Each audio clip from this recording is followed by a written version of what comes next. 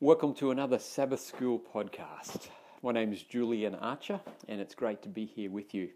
Last week, Brad Moody took us through the first chapters of Genesis, looking at the way in which many of the Bible's key foundational doctrines find their source right there in Genesis. And we see things like the seventh-day creation, the seventh-day Sabbath, marriage, the fall, redemption, and even the cross. And Brad took us through that beautifully. Thanks very much, Brad. This week, the lesson again looks at Genesis as the foundation of Scripture, but it touches on ideas. In fact, it touches on some interesting ideas, including flat earth theory. That's going to be an interesting one. The creation accounts in other cultures, creation and paganism, the idea of theistic evolution. And any one of these topics could easily consume like a whole 30 minutes. So we're just going to touch on the peaks, the tops of the mountains, and hopefully I'll be able to give you some analogies and illustrations that you can share with your Zoom Sabbath School classes or however you're doing it this week. But before we start, let's bow our heads and pray. Our Heavenly Father, Lord, as we open your word now, as we look specifically at those early chapters of Genesis, Father, I pray that your Holy Spirit will be with us, guide us and lead us into your truth. I pray in Jesus' name. Amen. So on Sabbath afternoon's lesson, we've got the memory verse there, Psalm 19 verse 1. The heavens declare the glory of God, and the firmament shows his handiwork. The witness of creation, of who God is and how much he loves us. You know, every person at some stage in their life is amazed by something that they see in nature. It could be an amazing technicolor sunset or something that they view through a microscope. The last time nature had a huge impact on me and reminded me of the incredible creative power of God was actually at Malcolm Ray's home just northwest of Newcastle. We were out there for a weekend prayer retreat a few months ago, and he invited a friend from the local community to bring his telescope on Saturday night so that we could look at planets and the moon and stars and that sort of thing.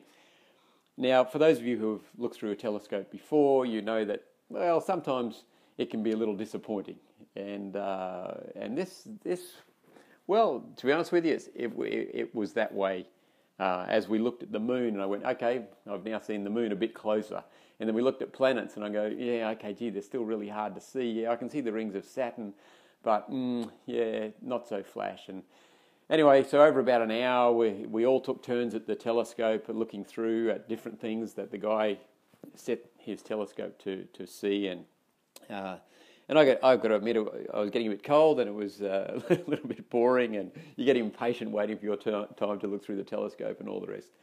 And anyway, as the night wore on, he pointed it across. He said, see that cloud up there? And it was sort of like a fuzzy just cloud, almost like a cloud appears above a city when the city lights are shining on it. But it was just a tiny one. There were a few of them across parts of the Milky Way. And he said, I'm going to focus the telescope on that now. So anyway, his telescope goes around, focuses on that, and we all look through. And I tell you what, when I looked through at that cloud, as it was called, it blew my mind. Because that cloud was not just a cloud. It was thousands, quite probably millions, maybe billions, I don't know, of stars, of galaxies, all right out there in the distance. And you know, as I saw that through the telescope, I just went, God is incredible. And so we have these times, these opportunities where God reveals himself to us through nature. And the heavens certainly do declare the glory of God. In the lesson there on Sabbath afternoon, it says that many great thinkers were inspired by Scripture to explore God's created world. And as a result, modern science was born. Johannes Kepler, Isaac Newton, John Ray, Robert Boyle, and other early great scientists believed that their work revealed even more about the handiwork of God's creation. Interesting that these scientists were doing science because they wanted to learn more about God's creation. However, after the French Revolution, 19th century science, the 1800s, it began to move from a theistic worldview with God at the centre to one based on naturalism and materialism, often with no place at all for the supernatural. These philosophical ideas were popularised by Charles Darwin's book On the Origin of Species in 1859, and since that time science has increasingly distanced itself from its biblical foundation, resulting in a radical reinterpretation of the Genesis story. So true. Today we're living in the heartland of the world that the Apostle Peter described as a society that willfully forgets that by the word of God the heavens were created and that the world was destroyed by a great flood. As believers, Seventh-day Adventist believers who identify ourselves as the visible remnant of the last days, we have some special creation-centric roles to play. And we find one of them in the first angel's message in Revelation 14:7, where we are told that we are to give a message to the world that says, "Fear God and give glory to Him, for the hour of His judgment has come, and worship Him who made heaven and earth, the sea and springs of water." Seventh-day Adventists are to call all people to worship not just any God, but the Creator God, the only God. And, I believe that Seventh-day Adventists should be some of the world's leading scientists. I love the work of Adventist Dr. John Ashton, who so clearly presents the ways that modern science is challenging evolution. And he also looks at the science of the body and the effects of alcohol on the body. And, this is leading scientific discovery.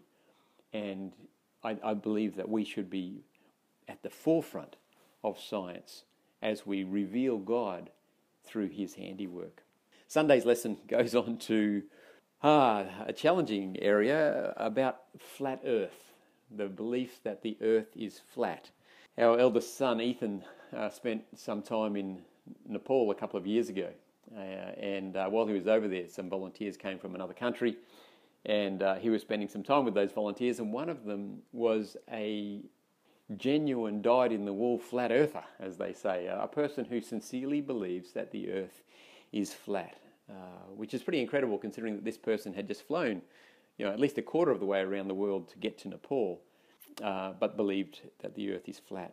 And there are some verses in the Bible, as the lesson points out, that could be interpreted that way. So Revelation 7 verse 1, "After these things I saw 4 angels standing at the 4 corners of the earth, holding the 4 winds of the earth, that the wind should not blow on the earth, on the sea, or on any tree." So there we see 4 corners of the earth.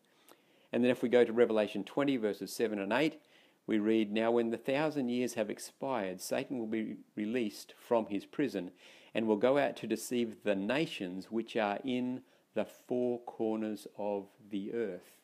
If we took that as a literal reading, yes, we would say that the earth has 4 corners. Therefore, it must be a square or a rectangle, and most likely flat. But, we've got to look at the context of the verses. And when we do that, when we understand that the author is using figurative language, we see that the 4 corners of the earth is a way of saying worldwide. In fact, we used to have a television program here in Australia called 4 Corners. And it wasn't saying the earth is flat, it was saying that we're looking at news from all 4 corners of the earth. In fact, the word news, which is a plural of new, so, hey, what's new? Give me some news. Also has a curious little thing in that it can be seen as an acronym as well, NEWS, for North, East, West, South, the 4 corners of the earth. So in this figurative language, we use it. John is using it here in, for example, Revelation. We use it today. We say the sun is setting, or as the lesson points out, the wind rose from the east. That doesn't literally mean that the sun is setting, or like concrete, or that the wind is lifting up vertically, coming up out of the east. It's figurative language, and to insist on a literal interpretation of those verses would mean that we would have to ignore some other verses, like, as the lesson points out, in Job 26, verses 7 to 10, where it's talking about God and says that He stretches out the north over empty space. He hangs the earth on nothing. He binds up the water in his thick clouds, yet the clouds are not broken under it. He covers the face of his throne and spreads his cloud over it. He drew a circular horizon on the face of the waters at the boundary of light and darkness. And in Isaiah 40, verses 21 and 22, have you not known? Have you not heard? Has it not been told you from the beginning? Have you not understood from the foundations of the earth? It is he who sits above the circle of the earth, and its inhabitants are like grasshoppers, who stretches out the heavens like a curtain and spreads them out like a tent to dwell in. You know, if we put ourselves in the position of someone who lived 1,000 years ago, what evidence would you have that the earth is flat or that the earth is spherical? I thought about this a bit, and I realised that if you lived at the equator, there would be very little evidence for it being flat or spherical, as there are only very minor seasonal variations. In fact, if you never travelled far north or far south from your home on the equator, you wouldn't have much evidence that the earth is a sphere. But if you did travel, you would notice some differences in the sun's rising and setting in each season and the angles of it compared to your home. And that would at least breed some curiosity. Well, today, of course, we have scientific discoveries and technologies that confirm the Bible's description of the earth being a sphere hanging in space on nothing.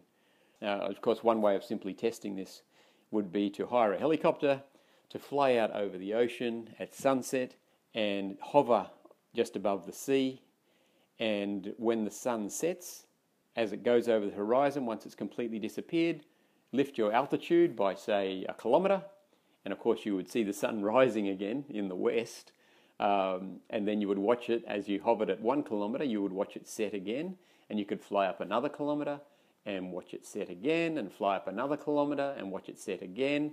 And you could keep doing that until, well, probably until the helicopter blades didn't fly because of the thinness of the air and you didn't have any lift. But, you know, if you kept going up, let's say you went up to, say, 7 kilometres, you could then call a friend. You could pull out your satellite phone and phone a friend who's living 10,000 kilometres west of your position where you're hovering. And you could ask them what the sun's doing. And they'll tell you, oh, the sun's high in the sky. And there it is. You have solid evidence that the earth is actually a sphere. Because you're on different sides, you've watched the sunset multiple times as you've gone upwards, you've recorded all the science of that, and you go, hey, yeah, the Bible writers got it right. The earth is a sphere. Let's go on to Monday's lesson. Creation in ancient literature. You know, some foundational questions that have been looked at a little already in previous lessons, but that questions that underpin all of this discussion about creation and the flood and other accounts in Genesis 1 to 11 are, did Moses write it? And question number 2, did Moses even have a written language in which to write? Now, I mean, this is foundational questions. Exodus 24 verse 4 says that Moses wrote all the words of the Lord. And in John 5 verses 46 and 47, Jesus himself says, for if you believed Moses, you would believe me. For he wrote about me. But if you do not believe his writings, how will you believe my words? So, based on Scripture, believers have evidence that supports Moses as the author, and that he obviously had a written language to write in. But you know, not all historians believe that written languages even existed in the 1400s BC when Moses would have been writing. I won't go into it all in detail, but if you have an interest in this subject, I recommend the 2-part documentary done just last year in 2019 by Timothy Mahoney. It's called The Moses Controversy. It's in his Patterns of Evidence series. And Mahoney scientifically and historically shows that Moses certainly did have a written language available to him. However, some still discredit Moses' writings by saying that he just collated creation stories from other ancient literature. So it seems that no matter which way you come at this, there are people who will want to say that Moses' writings are not real, that they were written later, or that he just collated other stories. And Monday's lesson looks at that collation argument. It says that archaeologists have discovered texts from ancient Egypt and the Near East that contain primeval histories of the creation and the flood. This has caused some to wonder whether the Genesis account was borrowed from these cultures or was dependent in some way on them. So we have to ask ourselves the question, did Moses just borrow his creation story from other cultures?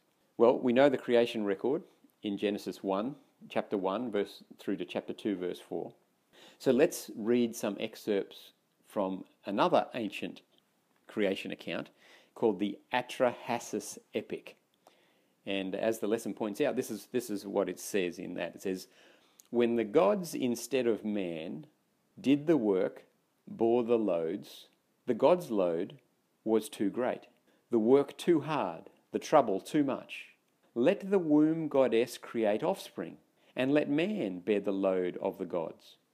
Geshtu-e, a god who had intelligence, they slaughtered in their assembly. Nintu mixed clay with his flesh and blood." Does that sound like the Genesis creation account to you? Well, yes and no. There certainly are some similarities between the stories. For example, the first humans were made by a god from clay. But the differences are even more definite. In Atrahasis, man works for the gods so that the gods can rest. That's very different to the biblical account.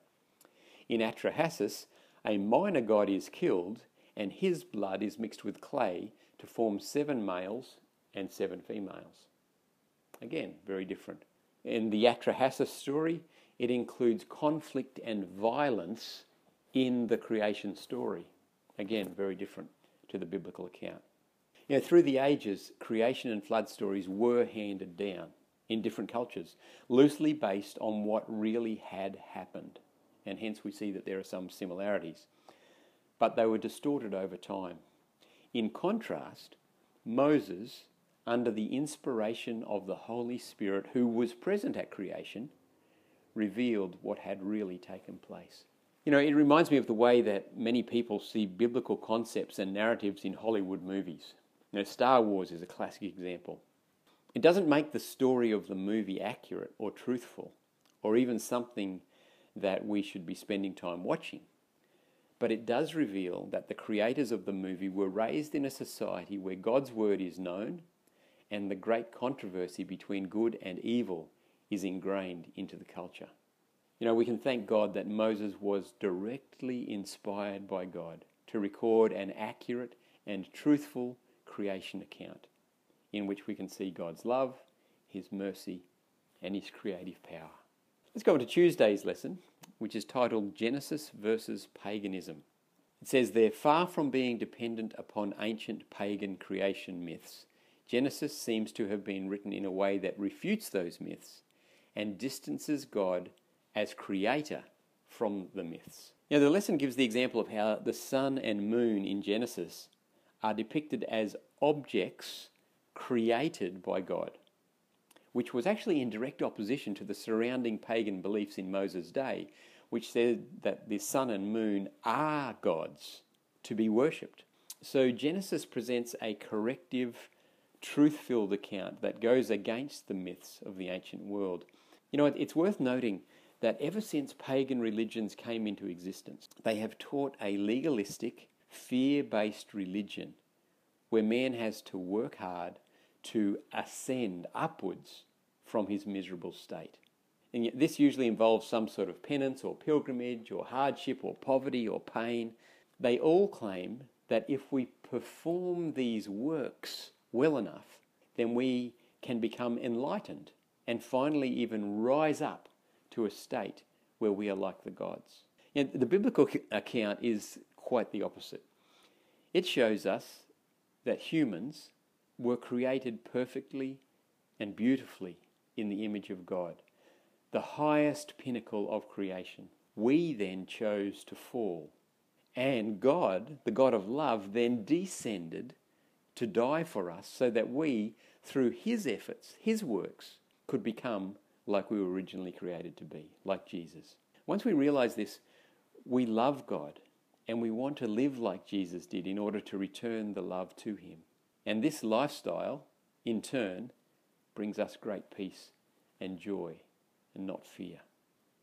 You know, thousands of years ago, when Moses wrote the biblical creation story, it was at odds with the prevailing cultures around him. And today, the biblical creation story is still at odds with the prevailing culture. And the lesson points out the question, why shouldn't we be surprised? Well, one of the reasons why we shouldn't be surprised that God's creation story, Genesis 1 through to 11 in fact, including the Tower of Babel and the flood as well, is at odds with the prevailing culture around us. It was actually foretold in Peter. In 2 Peter 3:3-6, he says this, knowing this first, that scoffers will come in the last days. And for those of you who are scholars of Bible prophecy, you'll know that the last days, the biblical last days, began in 1798 at the end of the 1260-day prophecy. So Peter says that knowing this, scoffers will come in the last days, walking according to their own lusts, and saying, where is the promise of his coming? For since the fathers fell asleep, all things continue as they were from the beginning of creation. For this they willfully forget, that by the word of God the heavens were of old, and the earth standing out of the water and in the water, by which the world that then existed perished, being flooded with water.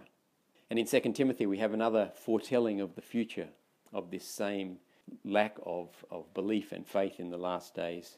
2 Timothy 4:3-4 says, for the time will come when they will not endure sound doctrine, but according to their own desires, because they have itching ears, they will heap up for themselves teachers, and they will turn their ears away from the truth and be turned aside to fables. Friends, God's word is very clear that the biblical worldview will always be at odds with any culture that is promoting ways of living other than his ways. Yet, in his great love, he calls us to share his beautiful, healing and satisfying ways with people living in darkness. Let's keep moving. We're going to get on to Wednesday's lesson here, titled Creation and Time. And this part of the lesson looks at the Old Testament genealogies and how they are very unique when compared with other ancient genealogies. The lesson says the one element that makes these biblical genealogies unique is that they contain the element of time, causing some scholars to correctly call them chronogenealogies. You know, these genealogies give the name of the patriarch in each generation, his age when he gave birth to his eldest son, and how many years he lived after that. And then it's repeated for the eldest son and his eldest son, etc., etc. And this interlocking genealogy system removes the ability of editors to delete or add generations, and thereby protects the biblical record and provides an accurate and reliable timeline of Earth's earliest history.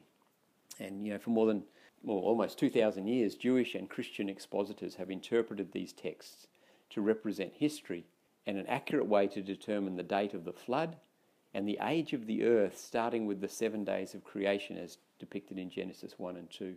Now, I came across something interesting recently, which I haven't had a chance to study into fully, but it's an interesting thing. It looks at the genealogy in Genesis chapter 5. And, of course, we know that in Genesis chapter 5 it says that Adam begat Seth, who begat Enosh, who begat Canaan, Mahalalel, Jared, Enoch, Methuselah, Lamech, who begat Noah. So we have this genealogy running through and all the ages and all the rest. So we can add up the time from Adam through to Noah. But this thing that I came across points out that the gospel is actually told in the names or the meaning of the names of each of those men in that genealogy. So Adam means man, Seth means appointed, Enosh means mortal, Canaan means sorrow, Mahalalel means the blessed God, Jared shall come down, Enoch teaching, Methuselah his death shall bring, Lamech the despairing, and Noah rest or comfort. And this thing that I came across joins all that together into a sentence, and it says, man is appointed mortal sorrow, but the blessed God shall come down, teaching that his death shall bring the despairing rest. And so, as I say, I haven't looked into it in detail, but if it's true, then the gospel is hidden within the genealogy in Genesis chapter 5. Something for you to check out. You know, but as foretold in 2 Peter, and we're looking there in Timothy as well, today people willfully forget God and his word, and they raise doubts about the reliability of the Bible. Let's go on to Thursday, creation in Scripture. You know, there's more than 100 references to Genesis in the New Testament. 60 of those references are to Genesis chapters 1 to 11, the most contested and argued over chapters in Genesis. The New Testament, interestingly, refers to all 11 chapters, or all of the first 11 chapters of Genesis. Jesus referred 16 times to Genesis chapters 1 to 11. God didn't want us to forget or reinterpret that part of history, and the New Testament writers are very clear on that. And Thursday's lesson gives a wonderful list of verses that show how every Bible writer believed in the factual truthfulness of the first 11 chapters of Genesis. Let's keep moving on. You know, you don't have to be a scientist to see evidence for some of those things early in Genesis. I remember, when you consider the evidence for the flood, we lived in Nepal for a number of years, and I remember trekking up in the Himalayas, almost 5,000 meters above sea level, and looking at a cliff beside the path and seeing seashells in the cliff. So like fossilized seashells, 5,000 meters, 5 kilometers above the present day sea level. Friends, there has to have been some catastrophic thing to have happened for those seashells to be that high up. And I remember going to the Grand Canyon once and standing on the edge of the canyon and looking down at the strata and the geology of it, and the way the sedimentary layers were down towards the bottom. And we had just had a flood in 2011 in Flagstone Creek, right beside my house. And as the flood went down, the eroded creek looked just like a miniature Grand Canyon, with the way the sediment had settled as the floodwaters ripped through and then slowly drained out. Very, very interesting. But you know, in the 1800s, we had guys like geologists like Charles Lyell, who openly said that he wanted to free geology from Moses. Wow, what a statement. He wanted to free geology from Moses. If you want to look more at what happened in the 1800s, and it really is fascinating to study, I recommend watching The Origin of Old Earth Geology and Christian Compromise in the Early 19th Century. It's a DVD by Dr. Terry Mortensen, and it's in the Answers in Genesis series. Or read the article by Jeff Reich, Evolution of Thought, and that's in Layman Ministries Journal from the summer-fall of 2010. Fascinating what happened in the 1800s as God was raising up a visible remnant in the Seventh-day Adventist Church, and the Great Advent Awakening. Satan was in parallel raising up guys like Charles Darwin and Lyell and others who were fighting against God's truths. Friday, we have a beautiful passage there from Testimonies for the Church, Volume 5, page 25, where Ellen White wrote, "The Bible is the most comprehensive and the most instructive history which men possess. It came fresh from the fountain of eternal truth, and a divine hand has preserved its purity through all the ages. Here only can we find a history of our race, unsullied by human prejudice or human pride." Friends, it's only through faith that we believe these things. It's through faith that we see the scientific discoveries that support the flood and other things from Genesis 1 to 11. Let's be faith-filled and take up the three angels' messages and go out to lovingly announce to the world that we all need to worship him who made heaven and earth, the sea and springs of water.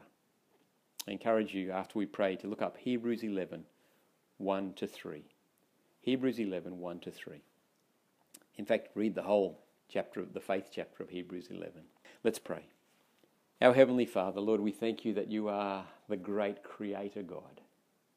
And Lord, that not only did you create us, but you redeemed us. You came down to lift us up, to save us. Father, I pray that you will continue to strengthen our faith, that you will continue to give us greater and greater evidence from science and from your word that you are the Creator God, that you are faithful and that you are coming again soon.